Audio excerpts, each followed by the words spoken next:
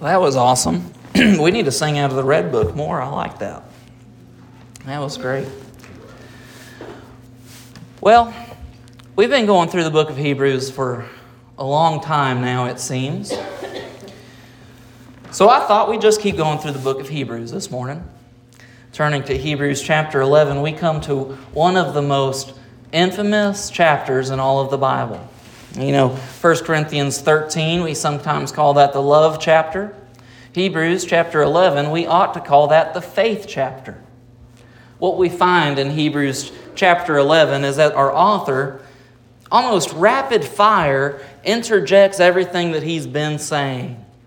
That is, in Hebrews chapter 10, he begins to introduce the idea of Christian persecution and the need for endurance that Christians have and how we should push onward. As a matter of fact, if you looked really fast in your Bibles at Hebrews chapter 12, verse 3, it would make sense if we skipped all of chapter 11, went straight to Hebrews 12, verse 3, and picked up, "Consider him who endured from sinners such hostility against himself, so that you may not grow weary or faint-hearted." But he doesn't do that, does he? He pauses in the middle and gives us this long list of faithful fathers of the church. When I say fathers of the church, I simply mean those who lived by faith before us. Now, what's fun about that this morning is even though we've been going through Hebrews for a long time, there's a teaching technique that is profitable for people with ADHD. I don't know if you know what ADHD is, attention deficit hyperdisorder, or so-called disorder. Turns out people have limited attention spans. And when you're teaching somebody with a significantly short attention span, what are you supposed to do with them? Are you supposed to give them extra time on their test and help them to study and all of these different things? In my mind, that doesn't make a whole lot of sense that you're taking somebody who has no concept of time and giving them more time. That sounds like torture to me. If I was struggling to keep my focus, the last thing I would want is to work on something longer. You know what I would want? Unlimited breaks. Unlimited interruptions. That means I can get up from whatever I'm doing, walk around, reset my mind, come back to it, maybe work in shorter stints of time. Or for our graduates, one thing you might realize is now that you're leaving school, you get to find whatever work pattern works best for you. Bless God, I think you're going to enjoy that. For me, that does mean getting up and walking around pretty often. But let me ask you this. Hebrews chapter 11 is a godsend for us because it interrupts this long discourse on who Christ is and how He is greater in all of these things, that we might turn to what the actual answer for endurance is. This morning, I've got 3 sermons for you. Not 1, not 2, 3. Now some of you are saying, watch out, preacher, 3 strikes and you're out. Well, I'll take the warning, but I'll let you know I'm accountable to God and not you, so we're going to do 3 sermons this morning. I'm excited about that. They all focus on one topic. That is, what is faith? Why is this relevant then at all to our understanding of getting this endurance? How does this connect the end of Hebrews chapter 10 to Hebrews chapter 12? What is the connection found in faith? Well, let's just start by looking at a definition of faith and see if it doesn't come together for us. I won't give you all the answers this morning. I'll make you ponder it, and if you have questions after the 3 sermons this morning, you can come and ask me. You can come and ask somebody else. You can go study on your own. I can give you resources to go and study on your own, but I think we'll get through it because there's a connection here between endurance and faith, and our answer, well, it doesn't come from me, it comes from the Bible. So let us bow in prayer. Our Father in heaven, bless us this morning. I ask that not in a material sense of things or property or, God, even just in good fortune. I ask that you'd bless us with an understanding of your word. Because your word tells me that there's nothing more valuable than that. So God, I ask that you would open the eyes of our heart this morning, that we might be able to behold the awesome truth that is found in your law. That you would not only give us understanding, but that you would help us to leave this place putting these things into practice.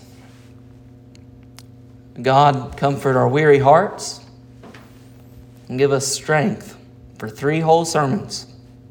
In Jesus' name we pray, amen. Text comes from Hebrews chapter 11, verses 1 through 7. If you turn to chapter 12, you should just have to turn one page now, and you'll be right there with us. The Bible says, "Now faith is the assurance of things hoped for, the conviction of things not seen. For by it the people of old received their commendation. By faith we understand that the universe was created by the word of God, so that what is seen was not made out of things that are visible. By faith Abel offered to God a more acceptable sacrifice than Cain, through which he was commended as righteous, God commending him by accepting his gifts. And through his faith, though he died, he still speaks. By faith, Enoch was taken up so that he could not see death, and he was not found because God had taken him. Now, before he was taken, he was commended as having pleased God. And without faith, it is impossible to please him. For whoever would draw near to God must believe that he exists and that he rewards those who seek him. By faith, Noah, being warned by God concerning events as yet unseen, in reverent fear constructed an ark for the saving of his household. By this, he condemned the world and became an heir of the righteousness that comes by faith." Well, we begin then this morning, before we even get to our first sermon, with a simple definition of faith.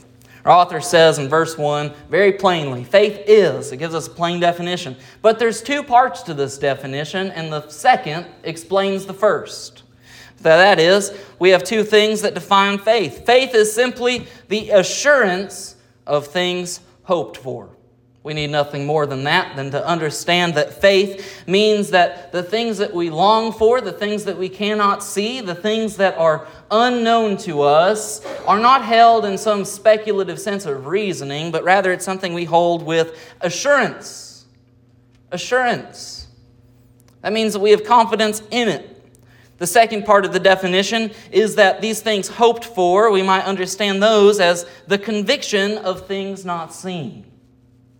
That means not only is faith related to things that we are assured will come to pass, but we are convicted. Our heart is stirred towards these things. Our heart's not just sitting sure that these things would come, but our heart is prompted in the present sense. Even though we know these things are coming in the future, we live for them in the present. By these definitions, we should be leery of many of the placations that have infiltrated many of the definitions of faith in the church. Slow down. That was placations. That was a weird word that I threw in there. By the Bible's own definition of faith, we should be hesitant to embrace the simple childlike teaching that we have often ascribed to defining what faith is. Here's what I mean by that. Sometimes we talk about faith and we put it in the sense of, well, faith is simply trusting in something that you cannot see. That's a very good definition for a child. Look around this morning. I'm not speaking to children. We need to grow past this definition of faith and saying that it's not just trusting things that we cannot see. Rather, it's seeing things that cannot be seen. Faith isn't trust. Faith isn't guesswork. Faith isn't speculative reasoning. Faith is a spiritual spectacle that you are able to put on in order to see and to understand what cannot be physically seen by men. You hear me? Faith is spiritual spectacles that you can put on. It helps you to see things that are invisible. You might say, well, faith lets you see things that cannot be seen. It seems like this morning I've already started speaking in circles with definitions that don't necessarily make sense. This is some sort of religious higgledy-wiggly strangeness.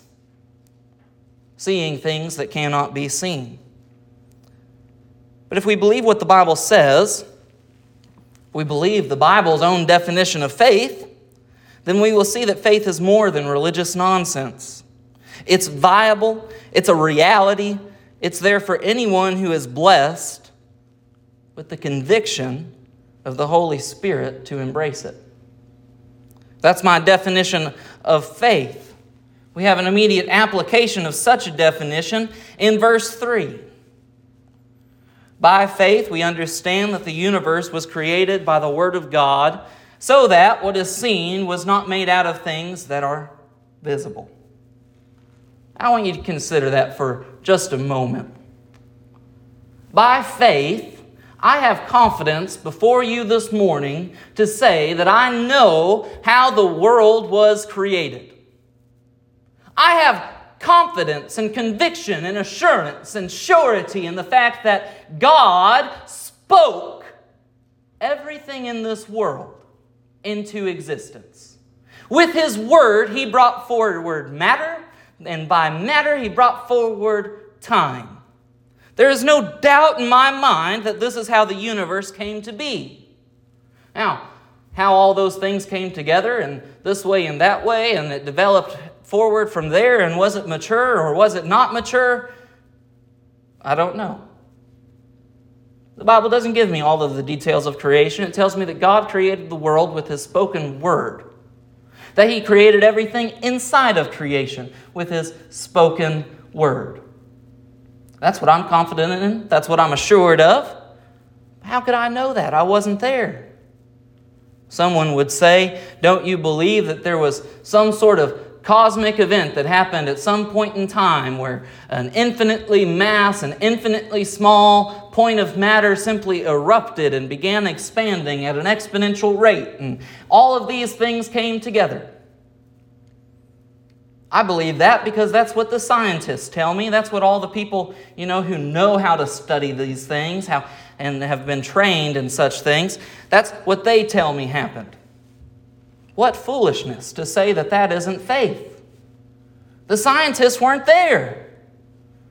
And you're telling me that you believe that it's more reasonable that I should jump up in an aeroplane, fly over the Sahara Desert, maybe I'd take with me a box of several sets of Scrabble letters, that I'd dump those out of the airplane, and somewhere down in the flat Sahara Desert I would find Shakespearean sonnets. It takes a lot of faith to believe what you're telling me to believe. My faith comes from the authority of one greater than scientists, one greater than those trained. My authority comes from the spoken word of God. So I have confidence that the universe was created by the Word of God. I can see things that are not possible to be seen. What is seen was not made out of things that are visible, the Bible says. That means that I can peer into the past, and I can know what God is saying is true. Well, if I can peer into the past, I can also peer into the present, can I not? I can peer into the present circumstances of my lives, the lives of the people that I care about, the lives of the people that I love. I can peer into the present and I can believe what God says about them. Depraved, wicked, unregenerate without the touch of God in their lives. Well, it's no wonder our world looks the way that it does. But what comes next? Is it going to get better? It's going to get a lot better. I can peer into the future, things unseen and promised by God, the confidence in my endurance, the things hoped for, everything that God has promised. I can peer far forward, seeing the glories of heaven and the time that I would be able to dwell and walk with God. Just wait till we get with Enoch. I don't have to wait very long, do I?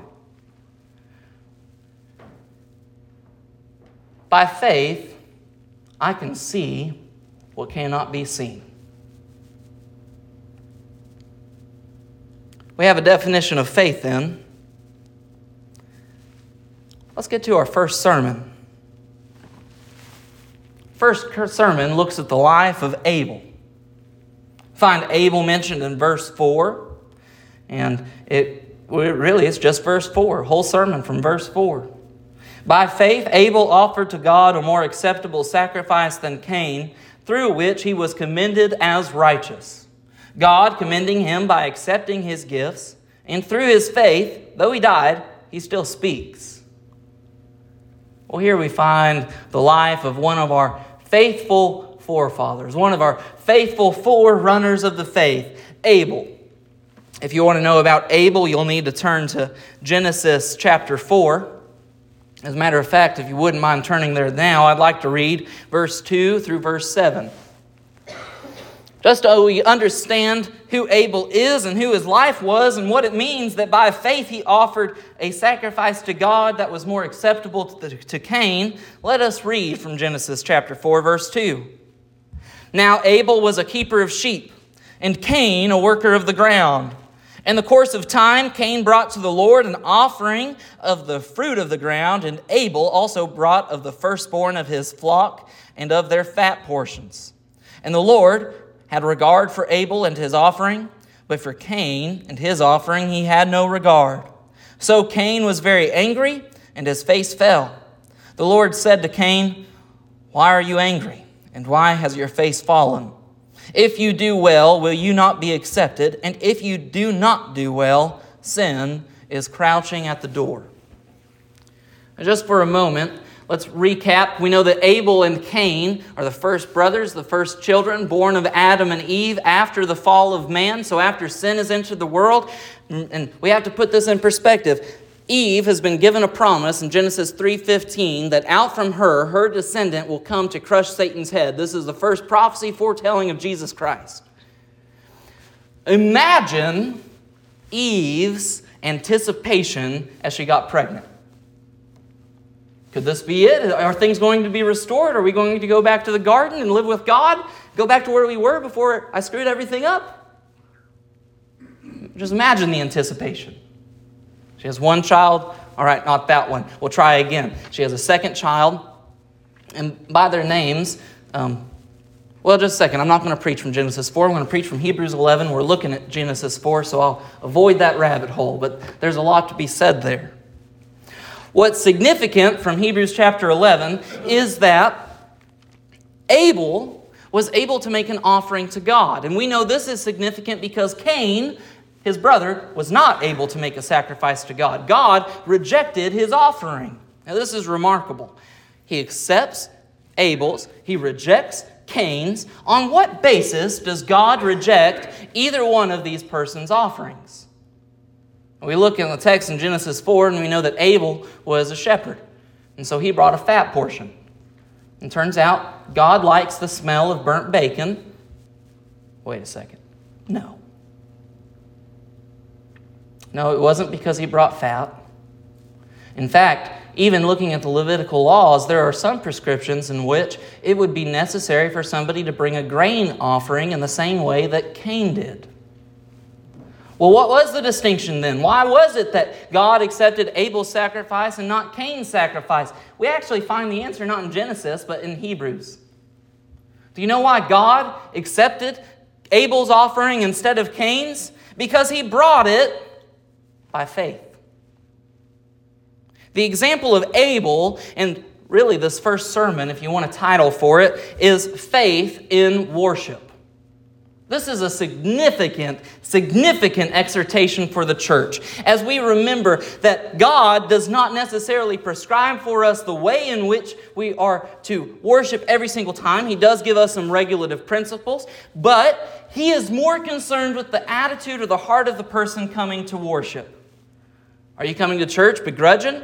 Are you coming to church sorrowful? Are you coming to church unstirred? Are you coming to church where your heart is not in it? Are you concerned with the things of the kingdom, or are you concerned with the things of your own private life and the things of your world? What made Abel a significant contributor to it being a father of faith, the good old faith of our fathers, is that as he brought a sacrifice to God, he brought it in faith. You can bring all sorts of sacrifices to God. You can bring the biggest tithe check in the church. You can do all sorts of things, and if it's done with a heartless attitude, it means nothing. God continues to reinforce the same principle. Later, as the nation of Israel would grow, as the priests would become curmudgeon, as the priests would become unintentional in the way that they worshiped God, and you don't have to turn here, but listen, maybe write it down in the margins. Malachi chapter 1, verse 10 through 12. God says to the people, "Oh, that there were one among you who would shut the doors, that you might not kindle fire on my altar in vain." God says to His own people, if you continue to come to me with a heartless attitude, it would be better that the doors, in our modern equivalent, of the church are shut. That you would not continue to show up with a heartless attitude because it means nothing to me. He goes on, "I have no pleasure in you, says the Lord of hosts, and I will not accept an offering from your hand.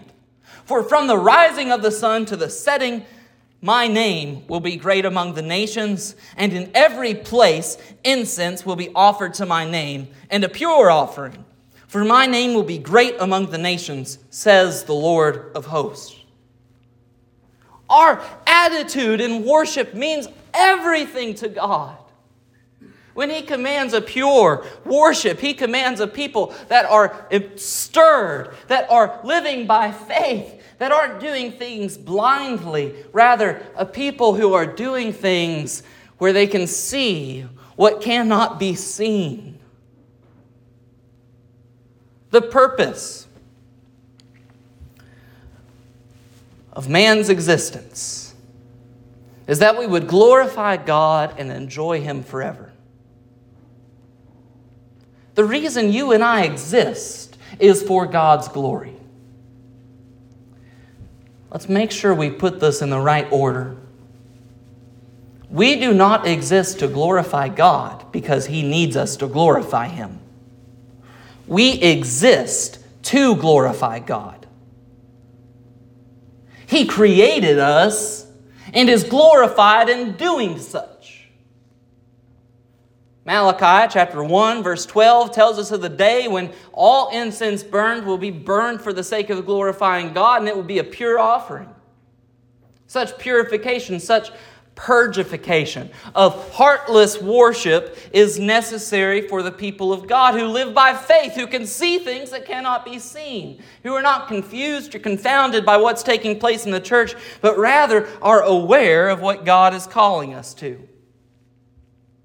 One application for this first sermon this morning.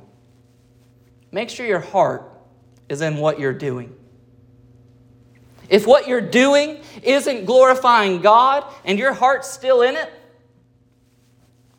well, you better start living by faith. Start running to God that what you want to do would change. If you're doing what seems to glorify God in the eyes of man, and you're doing it without faith, it would be better to pull back and to focus on your relationship with God. There is nothing else that matters in worship. Our worship of God begins in the heart, and it overflows from that. You want a second sermon? Yes. Oh, good job. Thank you for saying yes. Let's look at the life of Enoch. That's Enoch. Everyone say that. Enoch. No. I heard some K's. I know you want to say Enoch. That would be a K. It's Enoch. Enoch. So let's look at the life of Enoch. Verse 5.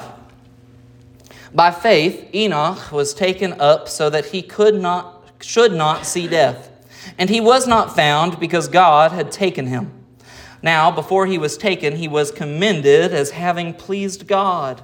And without faith, it is impossible to please Him. For whoever would draw near to God must believe that He exists and that He rewards those who seek Him.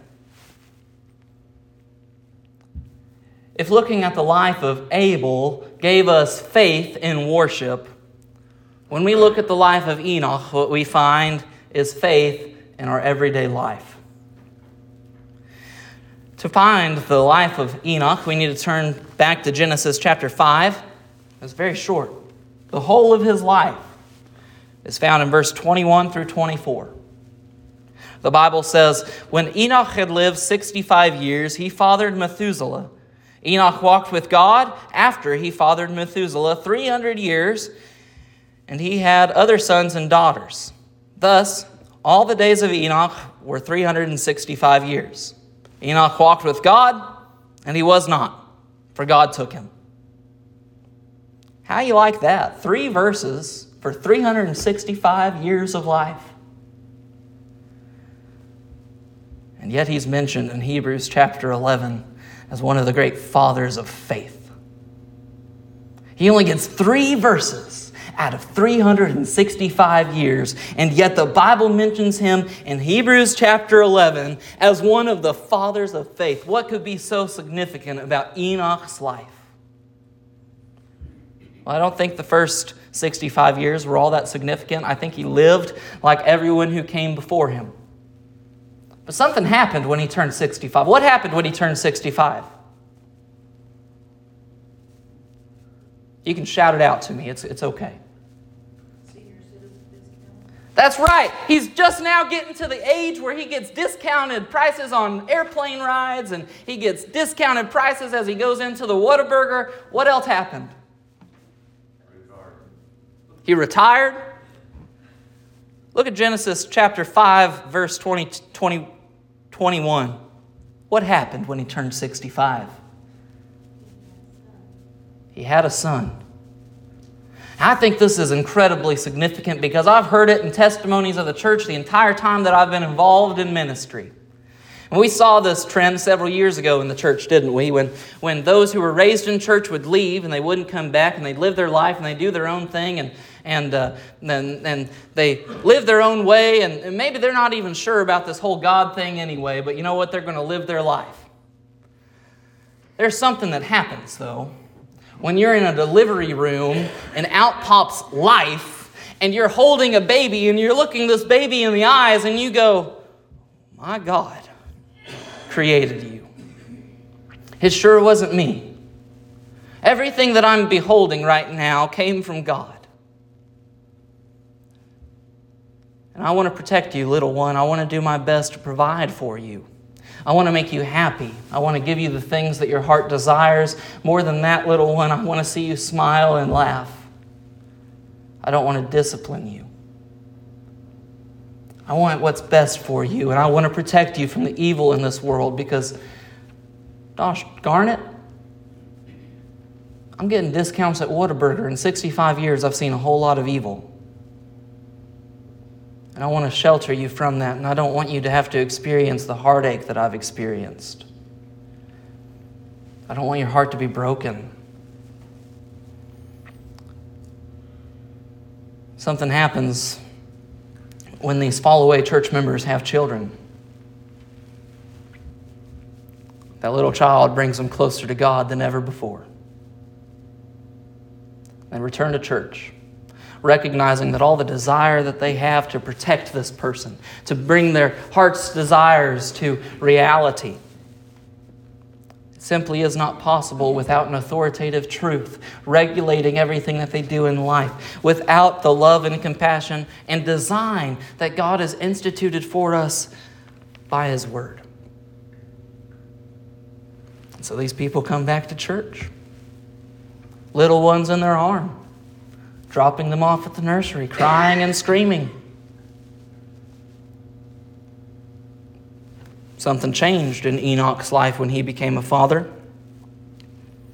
Something really, really special changed in his life, not just in the sense of fatherhood, but Enoch walked with God. Now, we often refer to Enoch and we mention him as one of 2 people in the Bible that never died. Elijah and Enoch never died. They lived on the earth. They were with God. Where did they go? I don't know. They were with God. They went up, they went down, they disappeared to another plane. I don't know. They went with God. I can say that with confidence because I have faith. I can see it. I know that they're with God. But Enoch didn't walk with God after he was taken up, did he? When does Enoch begin walking with God? Was it after 365 years when God came and took him, when he was and then he was not?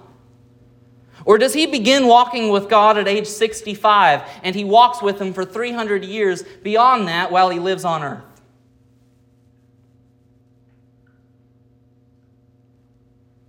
He lives with him. He walks with him while he's on earth.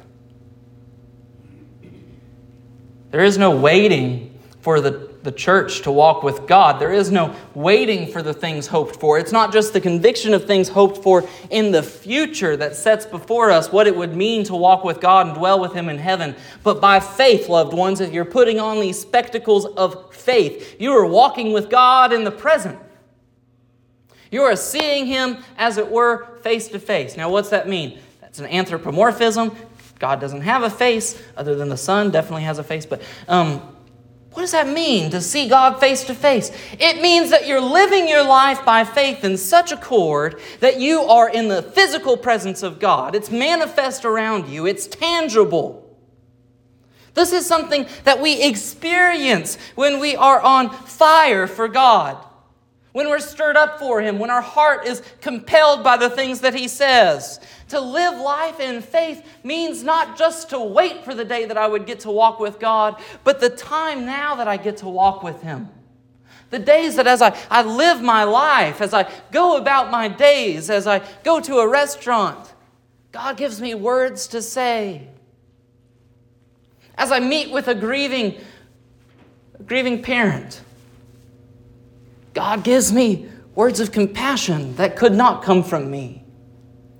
Even such that a 30-year-old know-it-all preacher can stand up in a pulpit and not speak with the authority of his own know-it-allness, but with the authority of God behind him because he has walked with God all the week before this. What are you doing here listening to a 30-year-old? You guys are nuts. You know way more than I do. Way more mature than I do. Maybe some of you listening, some of you aren't. That's fine. What are you doing here? Did you come to hear what I had to say, or did you come to hear what God had to say? Came to hear what God had to say, right? By golly, someone say amen. You came to hear what God had to say. Amen? We're interested in what God wants for our lives. We're interested in how God is moving in our lives. And I don't just want to be encouraged for another week that I might be able to make it until the day that I fall in a grave somewhere, that somebody would figure out what to do with my rotting body, that I could be with God, but that I would live from day to day stirred up by His presence in my life. That I would walk with Him until the day that either He comes back or that I go to Him. By such faith that I wouldn't even taste death.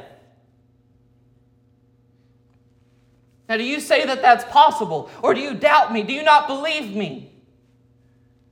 Because what faith takes is simply putting on the glasses. To know that this is real takes nothing more than to simply look at the Bible and to look at the example set for us by Enoch in walking by faith in God. The application of our second sermon is not difficult. It's that leery warning I gave us at the beginning that we should be leery of such simplifications of what faith is. What makes the definition of trust so good is that all we have to do is put the glasses on. To behold everything that we have up to this point discussed. You ready for a third sermon? You guys are supposed to be getting more excited. This is like a revival meeting all in one. You're getting 3 sermons in one morning. Hold on tight. You ready for a third sermon? Amen. Let's look at Noah. Verse 7. Oh wait, I'm not done with Enoch. Just a second. I want you to notice that in Genesis chapter 4, there is no mention of faith in all of Enoch's life. It simply says that he walks with God and that he pleased him. Our author in Hebrews gives us a valiant description of why that faith was so significant. Because without faith, what did we learn in looking at the life of Abel? Without faith, it is impossible to please God, right? So worship comes by faith. If worship comes by faith, how is it possible that Enoch pleased God? He had faith. Duh. All right, good. Now we can go to our third sermon. Verse 7. By faith, Noah, being warned by God concerning events as yet unseen, in reverent fear constructed an ark for the saving of his household. By this, he condemned the world and became an heir of the righteousness that comes by faith. Wonderful life, Noah. Unfortunately, his life's a bit longer than Abel and Enoch in the sense of the biblical record. So if you would like to know more about Noah's life, please reference Genesis chapter 6. I'm not going to read all of it. Instead, we simply need to ask, who was this Noah guy? And verse 9, Genesis 6, verse 9, gives us the answer. Noah was a righteous man, blameless in his generation. And Noah, like Enoch, walked with God. Noah, being warned by God, something significant happened. Now, I wasn't sure. We had the flood a few years ago, last year. Remember, it flooded this neighborhood behind the church. Many of us contributed and helped with our time and with our efforts to help some of that it's not rehabilitation. Well, we went and helped with some of these houses that got a lot of flood damage. I mean, a lot, past the power outlets. And I spent several weeks ripping out drywall and carpet and spraying who knows what. I probably got cancer from that, sorry. But spraying that on the 2x4s and everything else. And then what happened Friday as our seniors are walking across the graduation stage and another deluge comes beyond them? Well, not long after that, I wasn't at the graduation. I was at my house. And there was a river flowing through my backyard. I haven't seen that since I lived in Bella Vista, when I had a ravine in my backyard. A river flowing through my backyard. I went and got Michelle. You got to come see this. Our fence is coming down. Surely something's about to blow. Maybe the water's going to come into our house. Do we have flood insurance? I mean, the conversation, it was some serious conversations we were having. I watched as the water pooled up on the street, got higher and higher. I waited until it got to the middle until I started taking a video. There was a lot of rain. In Noah's day, God told him there was a lot of rain coming. Some people don't believe that it ever rained before Noah's time. I'm not sure about that, if that's speculation or not. I think there's a decent case to be made for it. Could you imagine, though, if that's true? People didn't even know rain was coming, and here's Noah saying it's about to flood. What's significant about Noah? Among all these people, God gave him a warning, telling him that a flood that would cover the whole earth would come. You know what I find really interesting about people that would like to discredit the Bible's authority? Especially those who are hooked into the scientific, I believe in science, those people. Those people who say it's impossible to believe by faith that everything was created by God's word. I'd much rather believe that, plane flying over the Sahara Desert made Shakespearean sonnets. You know what blows my mind? Those people always ignore the flood. You know what's remarkable about the flood? Every civilization in our world today that has ancient texts that we can go back and find has some sort of record of a worldwide flood. The Epic of Gilgamesh. Some of you don't know the Epic of Gilgamesh, that's all right. It is the oldest manuscript that has ever been found. To date, tells of a worldwide flood. the Atrahasis, the ruins of Nippur, the Sataparthra Brahmana, which is a Hindu text, tells of a worldwide flood. Well, that's just that part of the world. What about this part of the world? Was it really a worldwide flood? Did you know that the Cheyenne Indians, they have a lore telling of a great flood that shaped the Missouri River? All these people want to argue the authority of the Bible, and they always ignore the flood. But we find in the historical record, the people who are actually there, the people who could actually see, the people who don't necessarily need faith to see things that were unseen, that they record a telling of a worldwide flood. What do we know about the worldwide flood? We know that someone survived. Noah, his children, Ham, Shem, and Japheth, their wives, his wife. We know that they survived because they were warned by God concerning the events as yet unseen, and in reverent fear, that's a worship word again, in reverent fear, they constructed an ark for the saving of Noah's household. See, looking at the life of Abel, we saw what faith looks like in worship. Looking at the life of Enoch, we saw what faith looks like in life. Looking at the life of Noah, we find what faith looks like in public.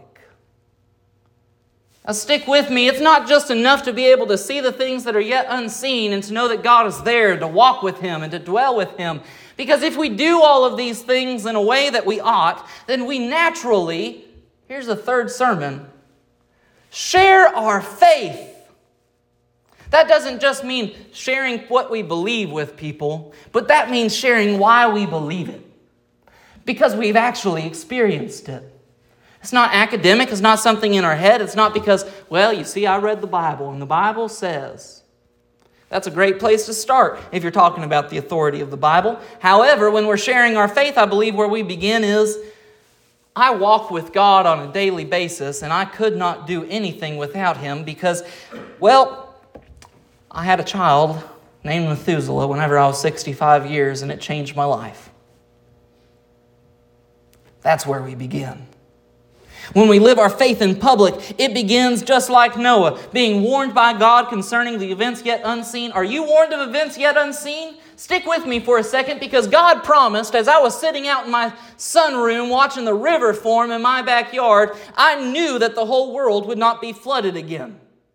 I knew that because God promised never to do it again.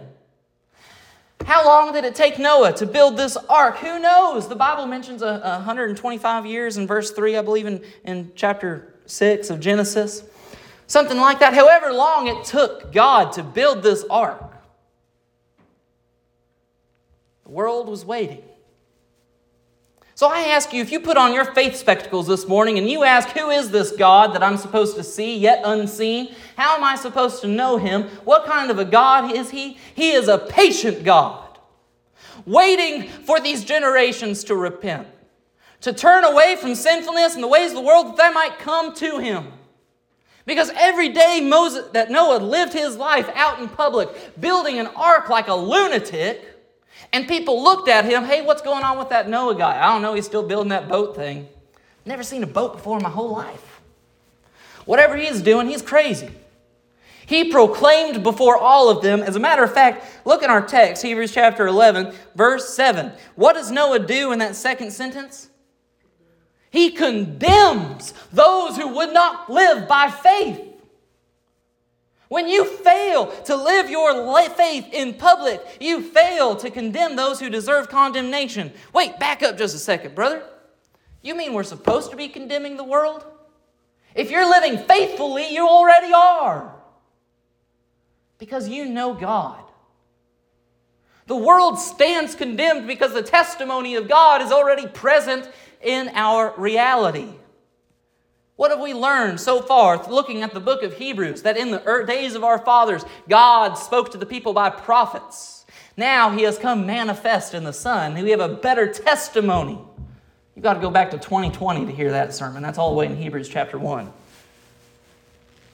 We have a better testimony because of God. The world stands condemned. And listen to me, we have a patient God. Those 120 years, 5 years, however long it was, that God was being patient before the deluge of rain fell upon the earth and the whole earth was filled with rain. That waiting ran out and the world was flooded. And while God promises not to flood the earth again, you know what else He promises to do? To purify this earth not with water but with fire. This world will perish. I've got my faith spectacles on. I can tell you it's real. This whole world will perish in fire. It will burn up. It will turn to a crisp. It will be cast away. And what will God do? But He says that He will separate the wheat from the chaff. Those who live with 1 foot in faith and 1 foot in the world shall be separated and blown away by the wind. But when we live by faith, when we're stirred up in our heart, when we worship God like Abel, when we live our lives like Enoch, when we testify through those lives like Noah, we will be saved. Because God is our salvation. I have no fear of putting on my faith spectacles and looking at the fiery future of the world. No fear whatsoever, because I know where I'm going to be. Safe with God.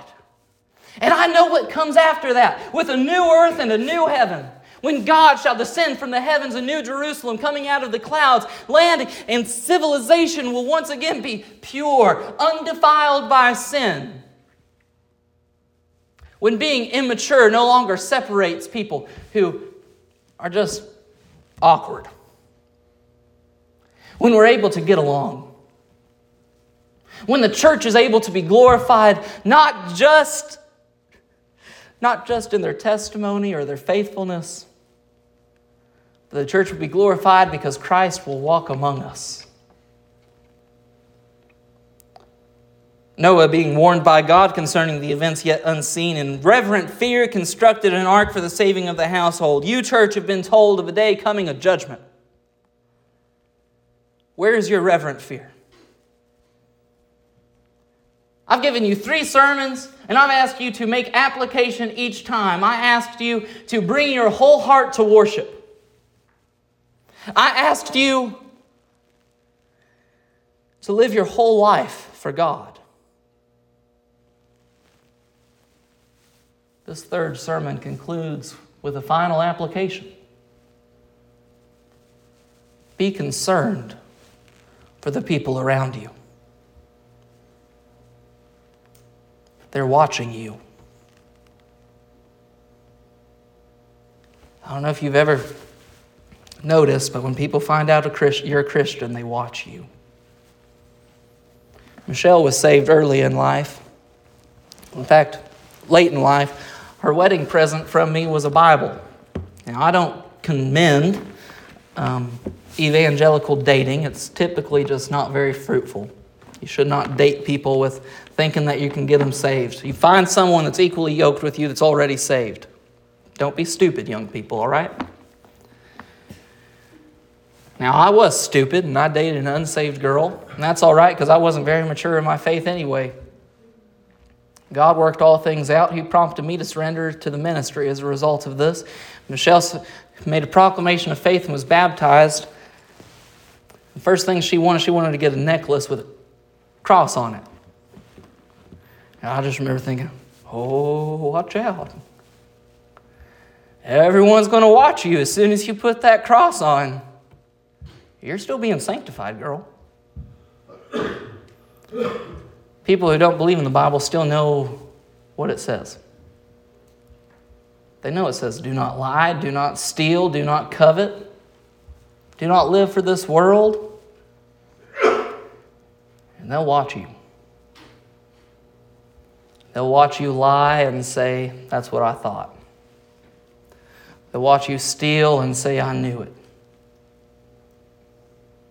They'll watch you live for the world with an ambition for your career that is greater than the kingdom of God, and they'll say, you're just like me.